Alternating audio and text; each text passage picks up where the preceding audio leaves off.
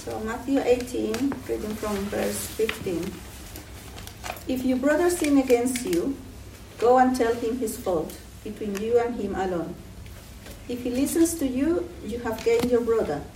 But if he doesn't listen, take one or two others along with you, that every charge may be established by the evidence of 2 or 3 witnesses. If he refuses to listen to them, tell it to the church. And if he refuses to listen even to the church, let him be to you as a Gentile and a tax collector.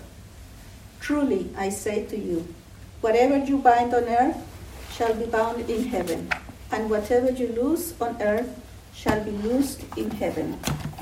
Again, I say to you, if 2 of you agree on earth about anything they ask, it will be done for them by my Father in heaven. For where 2 or 3 are gathered in my name, there I am among them. Then Peter came up and said to him, Lord, how often will my brother sin against me, and I will forgive him? As many as 7 times? Jesus said to him, I do not say to you 7 times, but 70 times 7. Therefore, the kingdom of heaven may be compared to a king who wished to settle accounts with his servants. When he began to settle, one was brought to him who owed him 10,000 talents. And since he could not pay, his master ordered him to be sold, with his wife and children and all that he had, and payment to be made. So the servant fell on his knees, imploring him, have patience with me, and I will pay you everything. And out of pity for him, the master of that servant released him and forgave him the debt. But when the same servant went out, he found one of his fellow servants who owed him 100 denarii. And seizing him, he began to choke him, saying, Pay what you owe. So his fellow servants fell down and pleaded with him, Have patience with me, and I will pay you. He refused and went and put him in prison until he should pay the debt. When his fellow servants saw what had taken place, they were greatly distressed, and they went and reported to their master all that had taken place. Then his master summoned him and said to him, You wicked servant, I forgave you all that debt because you pleaded with me. And should not you have had mercy on your fellow servant, as I had mercy on you? And in anger his master delivered him to the jailers, until he should pay all his debt. So also my heavenly Father will do to every one of you, if you do not forgive your brother. If you do not forgive your brother from your heart. Well, I wonder what you made of the great spectacle of a week ago today, which was the coronation. The pomp and splendour, and the royal family centre stage, providing endless entertainment. But of course, the other thing that the royal family have provided endlessly has been a saga of forgiveness and, generally speaking, unforgiveness. And we have watched it broadcast on a level that none of us would wish to be applied to our own families, let alone ourselves, I rather imagine. I've not come today as an expert on this subject, but like you, I am a sinful woman with tricky forgiveness issues in my own family, with my immediate neighbours. There are tricky forgiveness issues from time to time within our church. Historically, when I was in the paid workplace, there were definitely tricky forgiveness issues there. And so I know how deeply painful this issue is, how unforgiveness festers, how it causes sleeplessness, how it breaks relationships, divides churches, and even now the entire evangelical constituency. Yet Jesus is very clear on it, and that's why it is our privilege this morning to go to the main parable he taught on it, which I hope will really be of great help to us. We're going to look first at the principles of forgiveness from the parable, and then we'll look at the practice, and then there will be time for us to apply that to ourselves using a few questions that will be after coffee and to pray. And at the end of the handout, you'll see there's a resources list if this is a subject on which you know you want to read further. And we'll have a book review on one of those books later and a written book review on another later. So first of all, principles of forgiveness. In Matthew 18, the Lord Jesus is addressing relationships between Christians, primarily, when one Christian offends another. And his aim in Matthew 18 is the restoration of the Christian community every time. So if you look at the little headings in your Bibles, verse 10 to 14, the parable of the lost sheep, he's telling that there to show God's compassion on even one lost Christian. God doesn't want anyone to be lost from the Christian community. And then verse 15 to 18 is what we are to do to restore a brother or sister whose sin puts them in spiritual danger when they are unrepentant. So verse 15, as Liliana read it to us, you go to them privately if they sin against you. Verse 16, if they won't listen, you then take along one or two others only along. Verse 17, if that doesn't work, only then do you tell it to anybody else in your church family. And if they still won't listen, then you are to treat them as a non-Christian. The parable is where I want to focus now. So that's verse 21 onwards.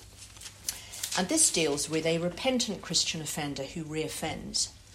So, sorry, says our husband, or our child, or our parent, or somebody in the church family, or a friend. We forgive them, and then they go and do it all over again. Peter, in verse 21, says to Jesus, Lord, how often will my brother sin against me and I forgive him? As many as 7 times?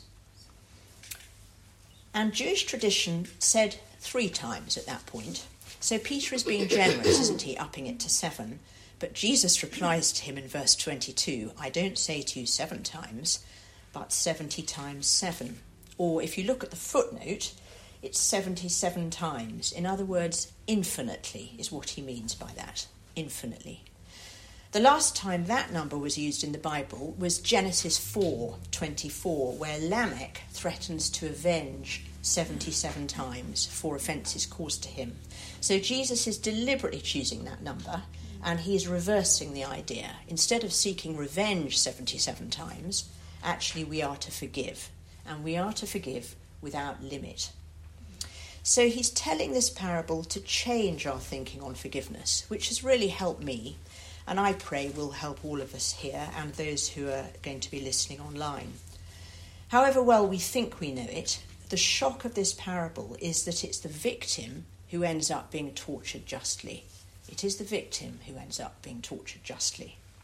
So I'm going to look at it almost in 3 acts, like a play, and we're going to start with verse 23 to 27, Act 1. So verse 23, have a look at it with me. There is a king. He wants to settle his accounts with his servants. And verse 24 tells us that one of his servants owes him 10,000 talents. That is a vast sum, equivalent in real terms today to several £100 billion. So the gross national product today of 80% of the world's nations is less than this figure.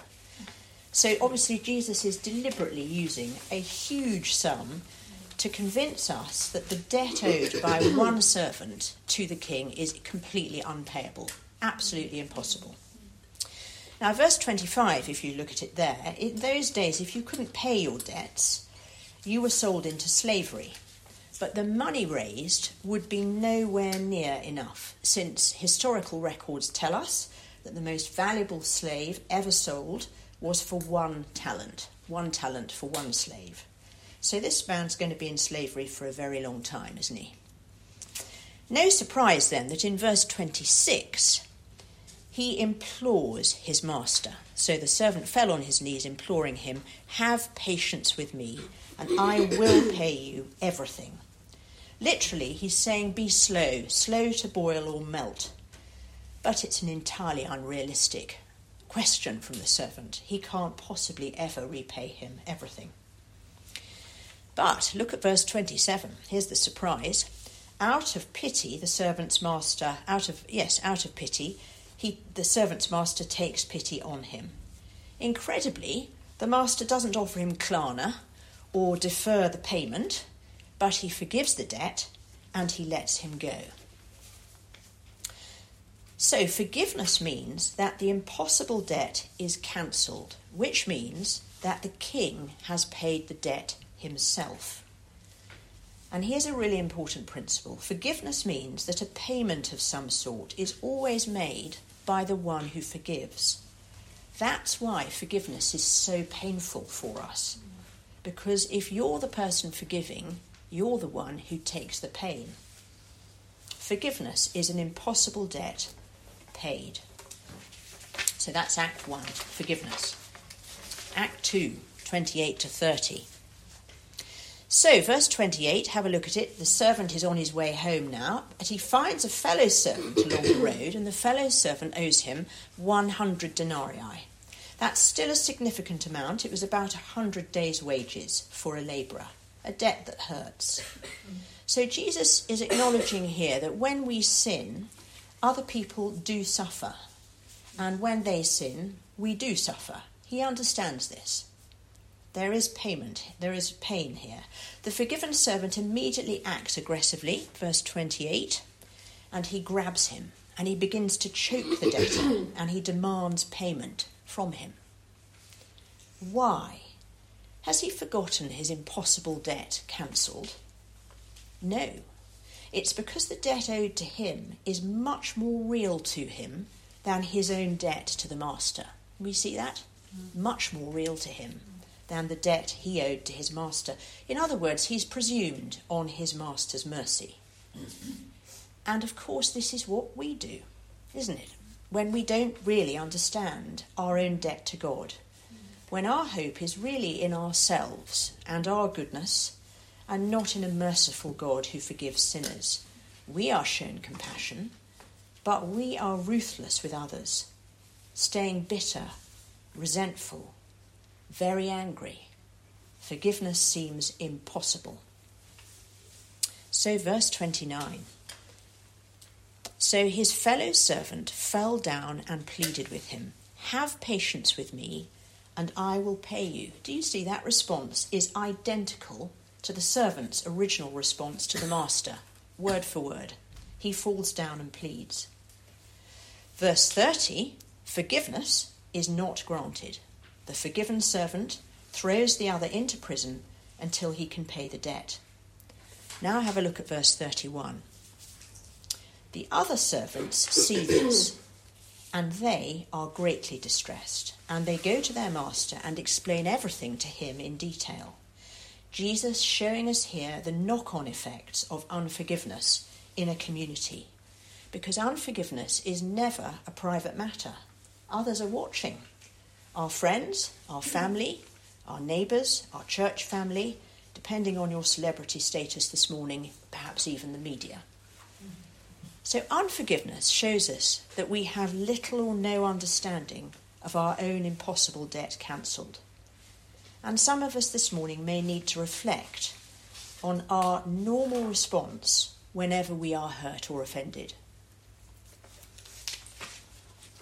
So Jesus sees, Act 3, justice. Let me go on to verse 32.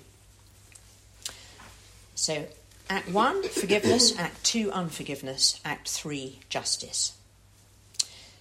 The master says to the servant in verse 32, "You wicked servant, I forgave you all that debt because you pleaded with me.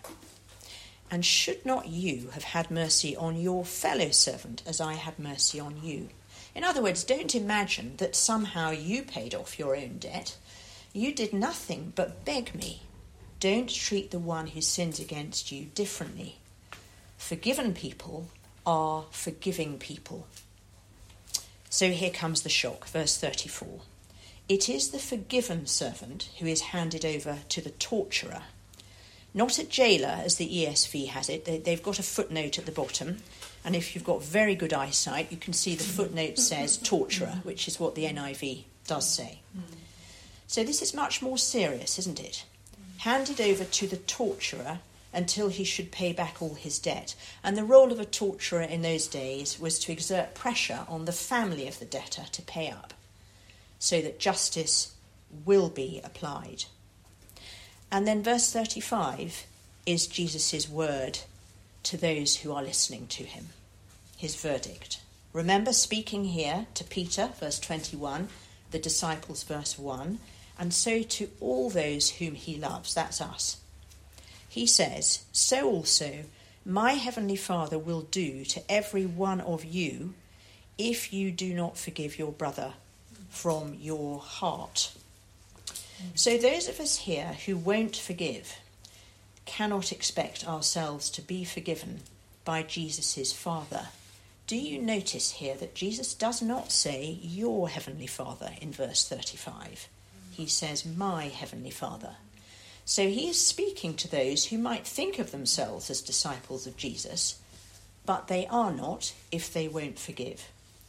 It's not new. He taught it in the Lord's Prayer in Matthew chapter 6. Forgive us our sins as we forgive those who sin against us.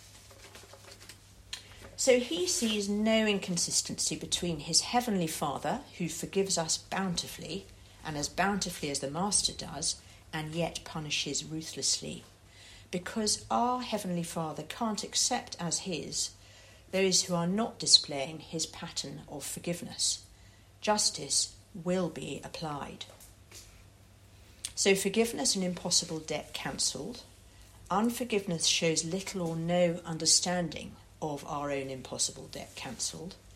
And justice will be applied by our heavenly Father. Those are the principles. Now let's turn to what is arguably much harder, which is the practice of forgiveness. But we say, you have no idea what it is that I struggle to forgive. And if the offence is serious that's in our mind this morning, we may well say we know perfectly well that we ought to forgive, but we cannot find it in ourselves to do so. Or that if only the offender would actually say sorry, then we could forgive. But they won't. Some of us here this morning, I know, have children who have rejected us. Some of us have husbands who have neglected us.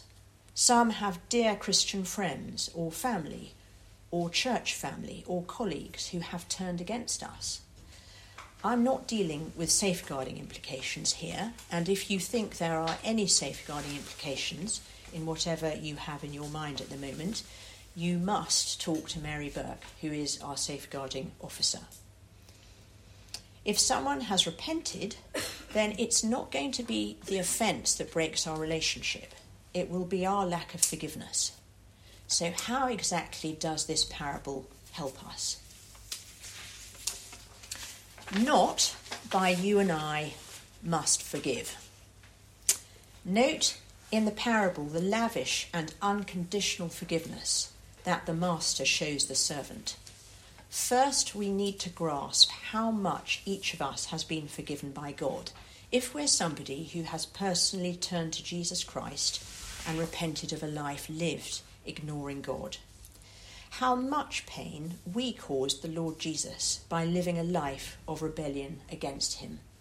What a vast debt Jesus has paid that I can be forgiven. The pain that I feel when somebody wrongs me, however bad it is still nothing compared to the pain that Jesus felt on the cross, where he took the punishment that I actually do deserve. So like the forgiven servant, when we are offended and hurt, our natural instinct is for revenge. That's the world around us today, isn't it? Revenge attacks on Ukraine or Russia. Revenge social media disclosures. Revenge reactions to those who've hurt us. Perhaps giving them the cold shoulder. Perhaps making sure we don't sit next to them again in church. Perhaps not really wanting their good anymore. Perhaps running them down verbally, before others, of course. Not including them. Being more demanding of them. All of these are actually revenge. But the king in the parable is God, and he pays the debt for our sin himself by dying on the cross. C.S. Lewis wrote, "To be a Christian is to forgive the inexcusable because God has forgiven the inexcusable in you. The very opposite of the emerging cancel culture, where forgiveness is either abandoned or has to be earned. I'm told that secular counselling for forgiveness now includes conditional forgiveness. So we must pray, as God's people, for the grace shown by the King to be the grace that he pours into our hearts today, for those of us struggling to forgive our fellow servants. Just look at verse 33, if you would, again.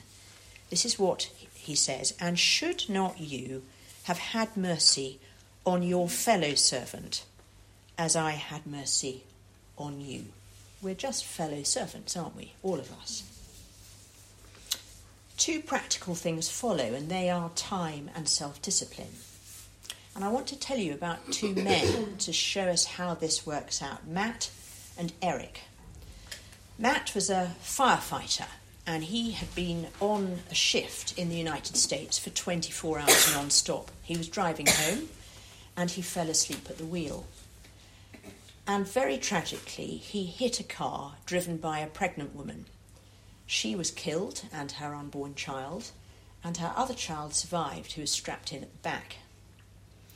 And when her husband, Eric, got the phone call to tell him this dreadful news, he knew he must forgive. He was a pastor, and he says that he knew that he now was the time to put into practice what he had preached all his life. So when the courts approached him, he asked for a lenient sentence for Matt, which meant that Matt didn't go to prison, but instead was given a much more lenient sentence. They weren't allowed any contact for 2 years under the American legal system, which gave him time, but by the time the 2 years were up, he had a God-given opportunity to meet Matt, which they did, and they spoke. And Eric told him that he wanted to forgive him and for him to know that he had been forgiven. And it turned out that Matt had been born and brought up in a Christian family. So what was an absolutely disastrous situation developed into one where forgiveness was offered. The men met regularly. Forgiveness was accepted. Matt was then able to go on and live a life. He married. He saw his wife become pregnant and drive in cars and go through the horror of what had been on his conscience. And Eric was able to remarry and restart. That is the difference that forgiveness makes. It's incredible, isn't it? But it took time and it took self-discipline. Don Carson, David Powlinson and others helpfully divide forgiveness into 2 aspects or stages, and they're based on the 2 verses on your handout.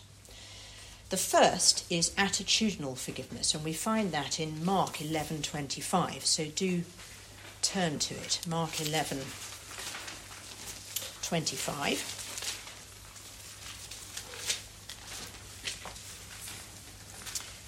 Jesus says this: "Whenever you stand praying, forgive.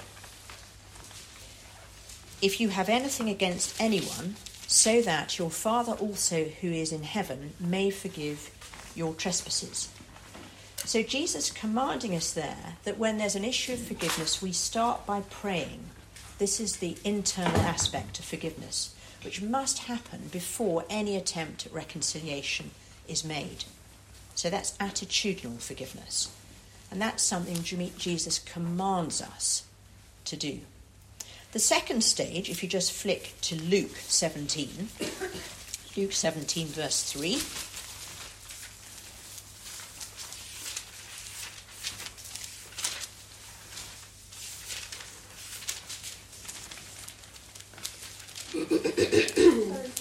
Luke 17 verse 3.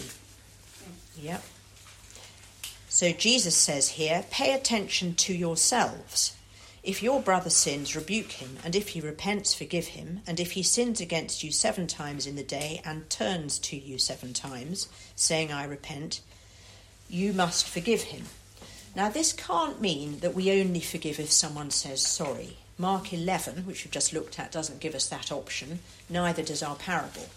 The focus of what Jesus is saying here is on the offender in verse 4 who turns to you and repents, rather than disappearing. At that point, when the offender turns to us, our relationship can be restored, and it can be restored repeatedly. But reconciled forgiveness, which is what this is called, can never happen without attitudinal forgiveness first. Restoration of the community, as we've seen, is the primary aim of forgiveness between people, rather than just my well-being, which is often the focus of secular counselling. So in a church family, this will require us to function as a body in the costly work of reconciliation. And we have seen something and learnt something of that in the last year. Before Grace Church was planted, Simon spoke to the 36 adults in the core planting group about forgiveness very specifically, because we are sinful and we will let each other down. So he wanted to make sure before we began that we get used to saying sorry and asking for forgiveness and granting it. And it's been something that's been tested many times over 18 years. Reconciled forgiveness may not always be possible because of the nature of the offence, and I recognise that. And those of you in the room this morning who have massive issues, please hear that being said loudly. Reconciled forgiveness may not always be possible because of the nature of the offence, or it may take a long time.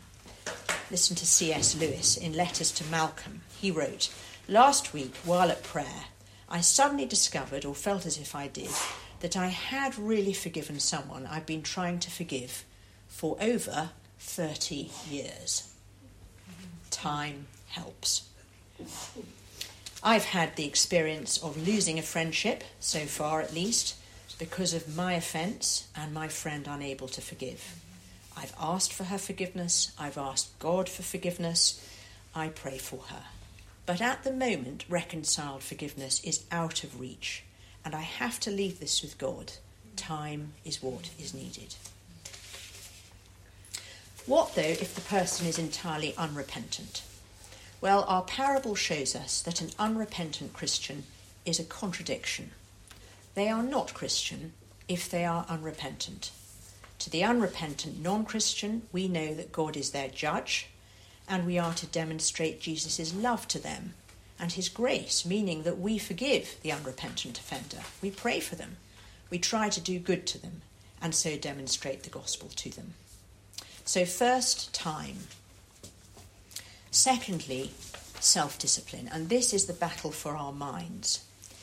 Any of us who've been hurt, and I assume that that is all of us in the room, and everybody listening online, will know how hard it is to stop going over the offence in our mind, especially at night. The more we go over it, the more upset we become. One day life can be straightforward. We have no sense of broken relationships with anyone in particular. And then because of even just one event, one snappy conversation, one misjudged comment, our whole world can plummet as we realise that we've totally fallen out with somebody.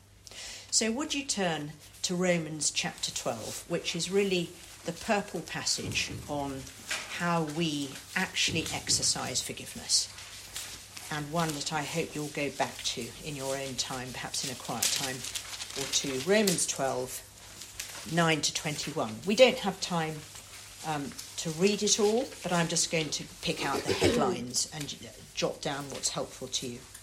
So verse 9 at the top of it and verse 21 at the bottom of it both have the same principle of not being overcome by evil, but overcoming evil with good. So evil wins when we nourish a low-level resentment or anger against somebody. Evil wins when we speak aloud against the perpetrator rather than bless those who persecute us. That's what verse 14 is commanding us to do. If you look down to verse 16, we are to live in harmony with one another. We are not to be haughty. So that means moving towards the one with whom I've fallen out with, not moving away. Verse 17, repay no one evil for evil, but give thought to do what is honourable in the sight of all. And verse 18, if possible, So far as it depends on you, live peaceably with all. Can we see that withdrawal is all about me? Doesn't help at all, even though that's our instinctive sinful reaction. Verse 19, beloved, never avenge yourselves, but leave it to the wrath of God. So vengeance is all about me and my wounded pride. It is not about God or the good of the offender or the good of the victim. God is the judge, and he will deal with all wrongdoing. Verse 20, do good to them. Do good to them, whatever degree they will permit you. Just to remember and jot this down because somehow it's fallen off the outline, Ephesians 4, 26 and 27 for your notes says, in your anger, do not sin. Do not let the sun go down while you're still angry, and do not give the devil a foothold. Satan uses unresolved relational issues again and again. That's Ephesians 4, 26 and 27. He uses unresolved relational issues again and again to divide and destroy God's people, as we know only too well. So forgive by an act of will, because left to ourselves, we may not reach a point where we feel like forgiving. So we ask the Holy Spirit to enable us to forgive from the heart. Let's not allow the sin of the offender to ruin us and our families as well. Forgiveness is a promise not to keep on bringing up the matter to ourselves or others or the person concerned. I don't know about you and if those of us who are married, but I have a terrible temptation to keep on just alluding to something that happened about 6 years ago.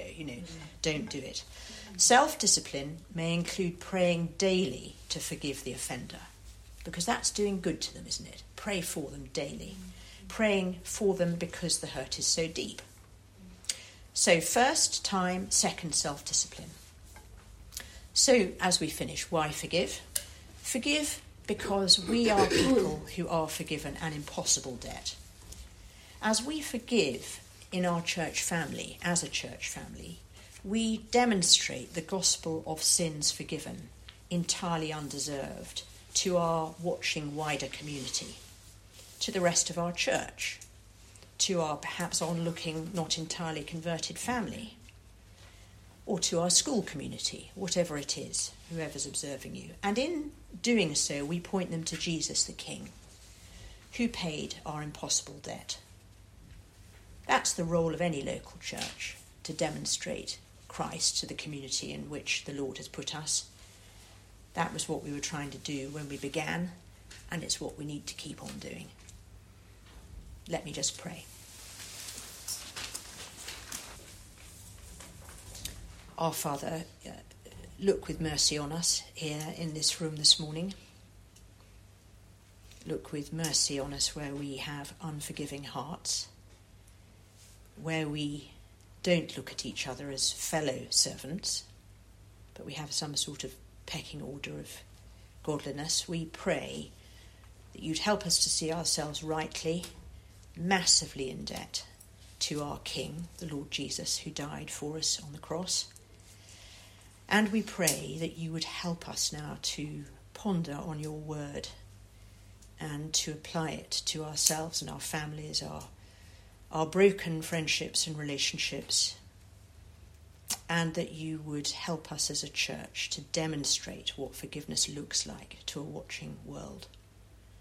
We ask it in Jesus' name. Amen. Amen.